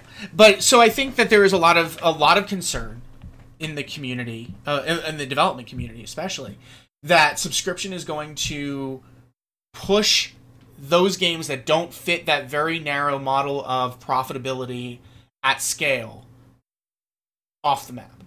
Now, I think that some of that fear is founded because we see how publishers have behaved, especially around loot boxes and recurrent monetization over the past few years. So there's risk here.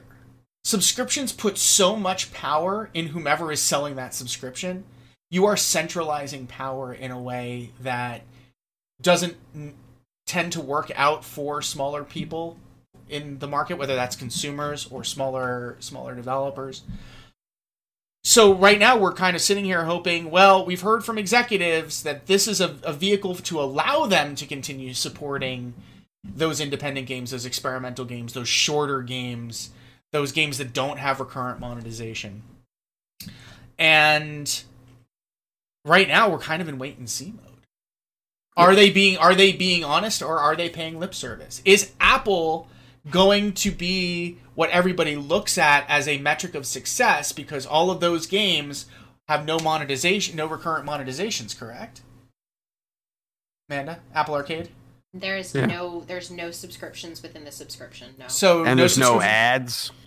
There's no MTX no ads. literally at all. Okay. So Apple's success here is going to be the canary in the coal mine in some way. And I think, based on the positive things we heard about that service up front, it's strong, but I'm interested to see how they retain those subscribers and keep that buzz and keep that engine going. And the writing will be on the wall for next quarter, because they just released their quarterly financials, and there wasn't really much for Apple Arcade because it's just been launched. So here's the deal. As a parent and as somebody who is actively interested in different kinds of ways to interact with video games and to interact with games with my kids, I think that there is a lot of potential for subscription services to be good for families. Mm-hmm. They're shared, which means that you're not having to pay the price more than once. It means that it is an economical way to create more opportunities to play different kinds of games with your kids. It allows families that don't have a ton of money to be sinking into video games every month. They don't have a ton of, income that's able to be put towards playing, buying games. They're still able to give their kids that experience, and they can, their kids aren't going to get culturally left behind at school or with their friends because they can't afford to play these games. If it's on Xbox Game Pass, amazing. If it's on PlayStation Now, awesome. If you can pick it up on Apple Arcade, great. But no longer do you have to just wait until it goes on sale. You can get in, you can get into the action, you can be a part of the conversation regardless of what your economic status is, as long as you are able to pay for that monthly price. And it is so phenomenal that it's actually affordable for families that might be rocking an OG Xbox One. Now, I have one other concern. We talked about value perception, right? And we talked about what is the price of a game when everything you get is on one subscription? Do you understand? Like we think of things right now as a full price game is $60, right? Or a mid tier game is $30 or $40, or a smaller game could be $10-$20. But the question I have here, and this is where I start to get concerned, we don't have this problem with video because we tend to, as a society, binge on whatever thing we're hooked on, right? When we're watching video. Not always, but we want, we've to the point where Netflix and Disney have started to play around with trickling out. Great British Baking Show this season was weekly episodes. Mandalorian's weekly episodes. So they're not just dumping a whole season anymore. Now, my concern around subscription gaming isn't so much with adults who are experiencing subscription gaming for the first time, but for the generation that grows up with it. What are we communicating about the time value perception? And when, again, we go back to that conversation that we had earlier about when I wanted a new game as a kid, I had to ask my mom to take me to Toys R Us. I got to peruse the backs of the boxes, take the slip, go up, and pray to God that the game was actually good. And again, this is before Nintendo Power, which gave us a little bit of insight into whether or not what a game was going to be. Now it's like, all right, I'm gonna play this game for 5 minutes. That game, I didn't like that 5 minutes. I'm gonna pick a different game. What happens there? I think that, again, that's a generational thing because I grew up on game rentals. We didn't have the money to, to buy our games growing up. My brother and I rented all of our games. We blitzed through them. We're like, all right, we have 3 games for the weekend or for the next week. We got to make it last. We got to attack it, and we got to tag team it because we got to get through these games. But that's the flip side, isn't it? Like, you knew you had those games for a limited amount of time, and you played them to death for the period of time you had them. Or we got 5 minutes into it, and we were stuck with it, and we couldn't flip it. And we weren't able to go back to the store and be like, okay, this game is trash, it doesn't even run. Or I didn't like the concept, or it's too hard for me. Versus going to my console now and being like, all right, well, you know what? I'm not really in the mood to be playing, I don't know, Battlefield today. I think that I'd love to go and play NHL, right? I want to go play a sports game of some kind. And I feel like that's kind of the positive piece of this, is that you're not stuck with the game. You don't have to go out and, go and head out to GameStop and be like, fork, I have to trade in this game that I just finished spending $60 on and I didn't end up liking it. Instead, you're able, like, one of the things that I talked to one of our friends about, Mike, is that, Apple Arcade has been kind of like this trial service of, okay, we don't have demos really anymore, right? Demos are hard to come by. So a subscription service can be like this high-tech demo of like, dang, I really, really like this game. I don't want it to disappear off the service. So why don't, like, for example, if I play NeoCab on my phone and then I'm like, man, well, I don't want to lose access to this because what if I don't want to subscribe to Apple Arcade forever? I'm going to go buy it. I'm going to go buy it on Steam. I'm going to go buy it on Switch. There are a number of different ways that we can look at this. And I think that in our household, because we are so regimented about gaming and because, the kids have to talk to us about what they're going to be playing and how they're going to be playing it. And like, look, you can't just go and flip between a billion different games at the same time. You got to pick one. They also have the access to our enormous treasure trove of games, but not every kid is going to have that. And so a subscription service is the equivalent of, I'm going to go and pick something off the shelf. And I hope that's the way. Again, I see all these positives. I'm worried about the perception of the... But that's up to us, right? It's up to us to help change the conversation and to talk about it and be like, all right, so look, if a game is just a series of minutes to you, then you're missing out on the greater bits and bobs. But isn't it up to journalists and pundits and experts to talk about things like, value and engagement and the different paradigms that we grew up with that we can help relate back to parents and we can help relate back to people our age that may not be immersed in this as much as we are. Then let me reframe the question in a slightly different. Are we looking at a potential knock-on effect? That's how I know you're writing this article, Michael. To game development, if we're finding that bounce rate, for instance, on games gets shorter and shorter and shorter because people are giving games less time to click because they know there's a library of 100 other games out there waiting. But you can say the same thing about Netflix. You can say the same thing about Spotify. You can say the same thing about anything that is a digital service and that gives you a wide array of content to pull from, right? It's the same kind of thing. If the only metric that is worth looking at is engagement, we're missing out on the bigger picture. Right, and I'm only looking at it from that type of engagement because I can. What does bounce rate matter? Truly, if we think about it, like I think we're getting into the weeds here, but so I'm sorry. This is great. Okay, I feel like we're getting kind of into the weeds here, but well, let's run for it. Okay. Because you and I always do this, right? Mhm. This is like, Steve, you are seeing us like do our thing. Apparently, This is we're turning great. this into an episode of the Bizcast.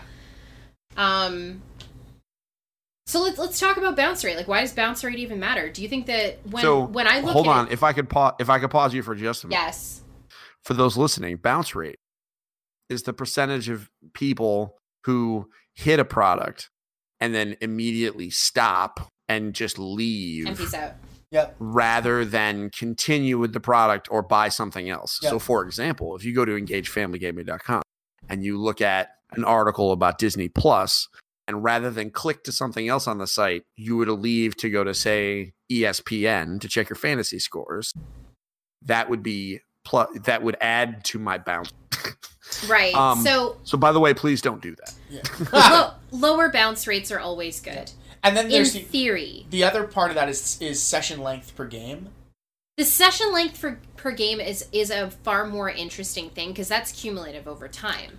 So even if you're bouncing off a game, and that's why I think that bounce doesn't necessarily matter, because even if you're bouncing off of a game, and I'm bouncing off of a game like on my phone, you know, I'm not necessarily going to... I'm still going to go back to that game, in theory. Like, I have a bunch of games on here that I bounce between. So I bounce between, you know, Jenny LeClue and Card of Darkness and Dear Reader and a bunch of different Apple Arcade games. I'm bouncing between them at any given time. But the cumulative effect is I'm still playing those games pretty long. But I guess what I'm saying is, and this is where I think we're disconnected right now, is the combination of session length and bounce rate per title.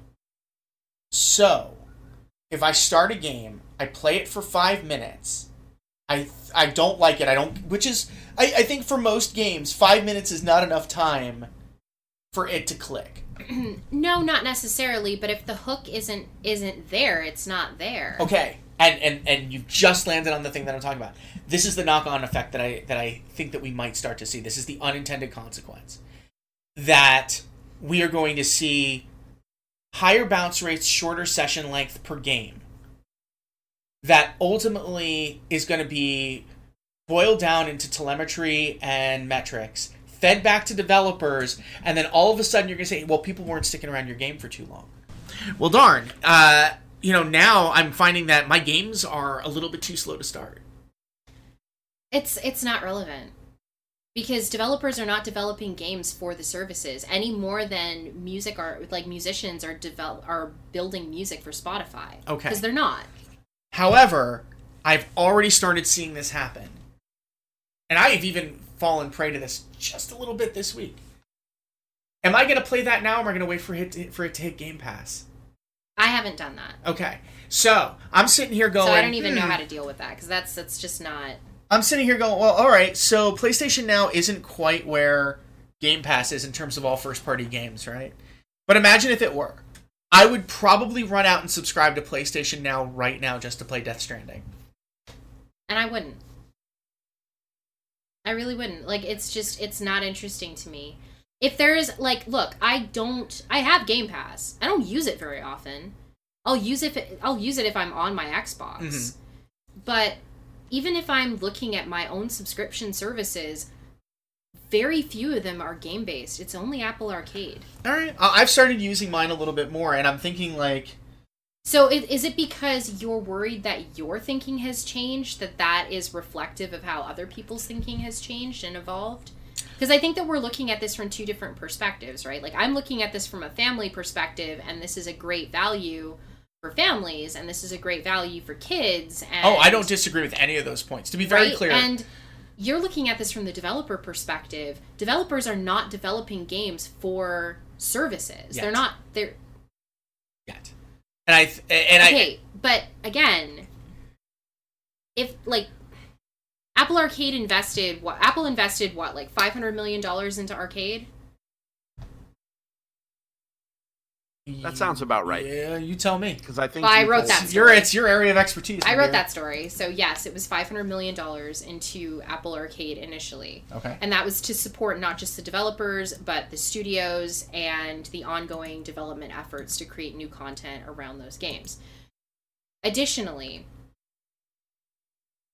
these developers were developing games for the service, but for the niche quality of it, not for engagement, because that's a very free-to-play way of looking at things. That's not what subscription services are. It's not free-to-play. You can't game it.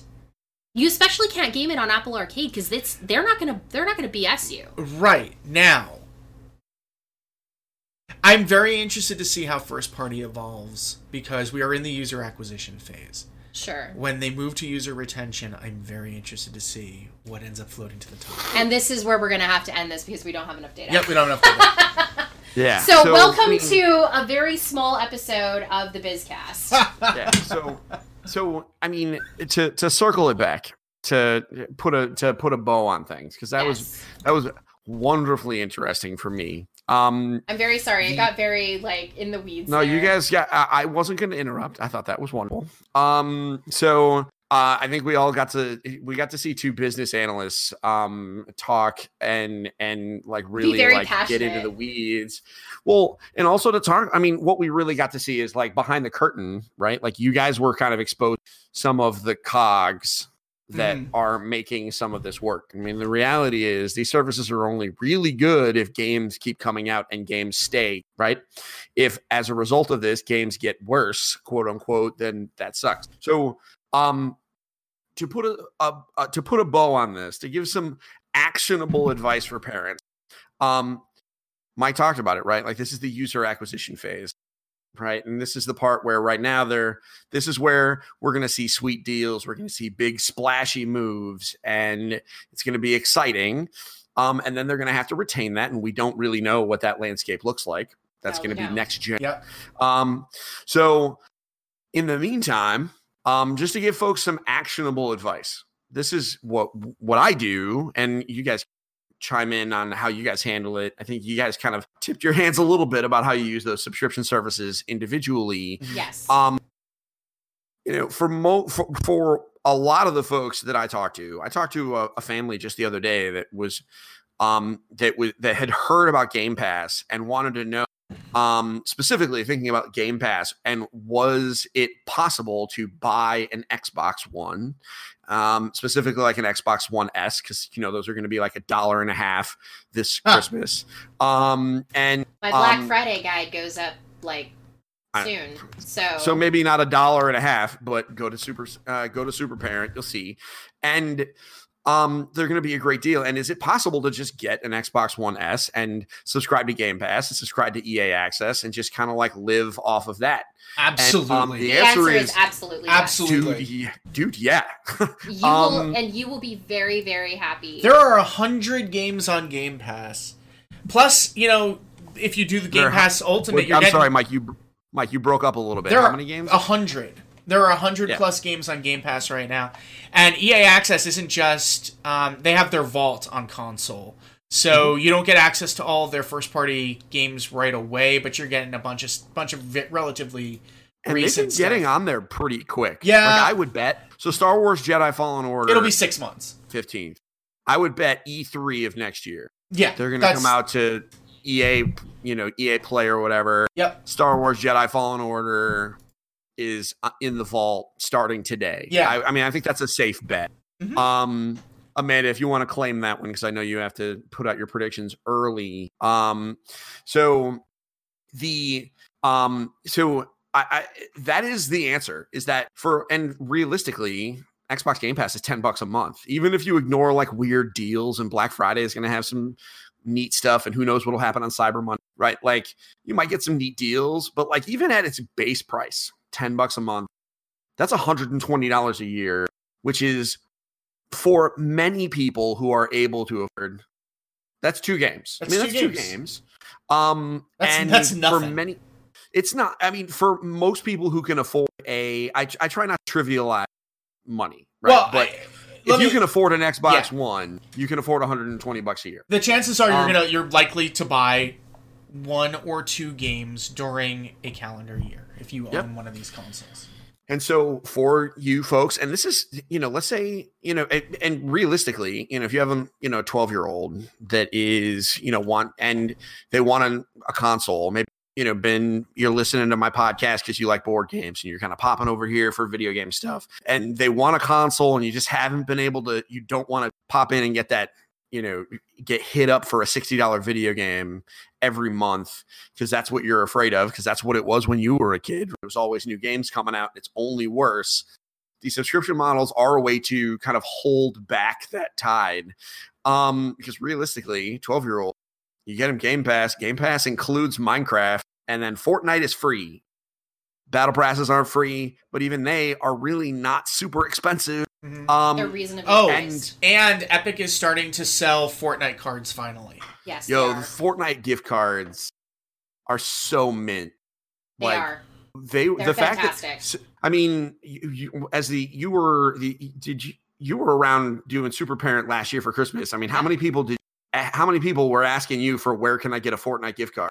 And you were like, bruh, sorry. It's not something that was available. And then this year, I can definitely say, hey, Which no, so you guys great. can do It's it. smart move, and the economics behind that,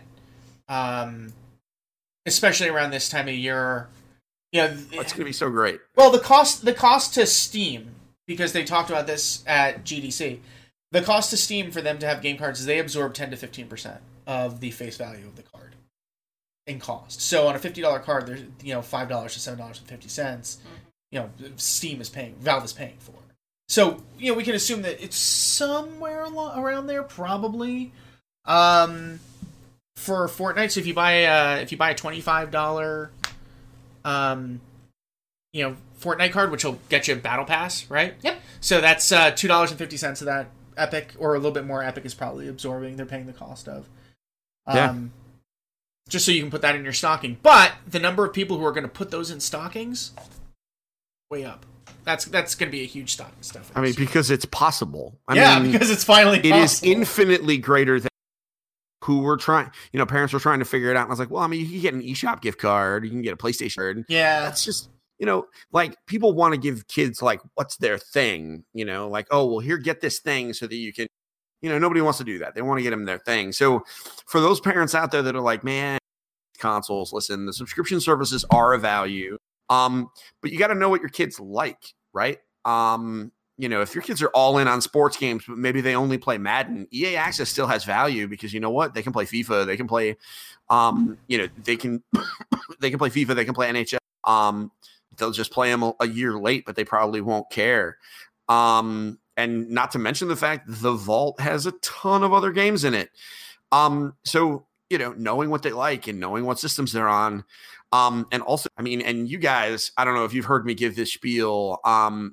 If you're like the aunt or uncle that wants to give like you want to give a cool, but you don't really know, giving the gift of a premium game subscription service is like the practical gift that is so cool. And it I had an aunt that always got me a Nintendo subscription every year, right? That was like what they did. And it was like so like run of the mill. Like to some people, it's like, oh, they just get this subscription. But like that was such a big part of my childhood. And it was like they took care of it. And it was a great fun thing. It was simple for them. To be that person that's like, yo, I got you on Game Pass for 6 months. Like that's a big deal. Yep. It is. So it's that's and that is providing okay. you access to tons of games for quite a long time. So if you're that aunt or uncle or grandma, and maybe you don't have consoles in your house, but you want to be that cool aunt, uncle, whatever, those are practical. They are. It's hard to say practical when we're talking about video games, but those are the kind of things that enable cool gaming experiences. So think about those, and those things are great. So I think we did it. We successfully made it through all of our topics today. It took us a really long time, but we did it. We did it. Well, it took a long time because I let the two of you guys just go. So I would not be surprised if John edited that down. Well, maybe not. Everybody, this has been episode 201 of the Engaged Family Gaming Podcast. I appreciate you being here and listening. I hope you enjoyed listening as much as the three of us enjoyed recording it. Obviously, we are way too comfortable with each other and our bad jokes. So next week, it will be me and some combination of Amanda and someone else. Maybe Mike, maybe Linda, who knows? It's like Wolfpack rules. We're going to freebird it as they do in the WWE. Until next time, I have one favor. You know a person who needs to listen to this podcast. You know somebody. So take the link, drop it in their Facebook private messages. I don't know. Just don't be weird about it. But just, spread the word. Because a bigger audience means that we get to do cool stuff and get bigger guests and more stuff. We get to party hard. Not to say that Mike's not a great guest. I am not a great guest. He's an amazing guest. Right. He is an amazing guest. Listen, if I can't say I have a face for radio, you can't, which is the most cliche of bad jokes for podcast hosts. You can't say that you're a bad guest. I have a face for a paper bag, so there. Oh, man. With that said, folks, y'all have a wonderful night. We will be back next week. But until then, don't forget to get your family game on. We'll see you soon. Bye. Bye. Bye.